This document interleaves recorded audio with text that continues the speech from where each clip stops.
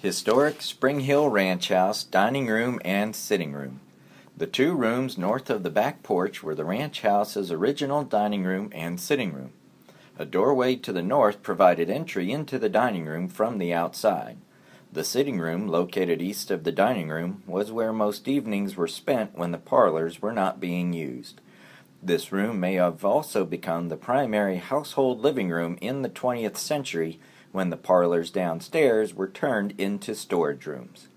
The butler's pantry and the top of the short staircase from the former downstairs kitchen are along the north wall.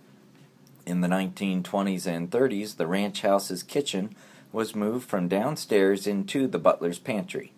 To make this possible, the butler's pantry was widened to accommodate a stove, refrigerator, and other modern appliances.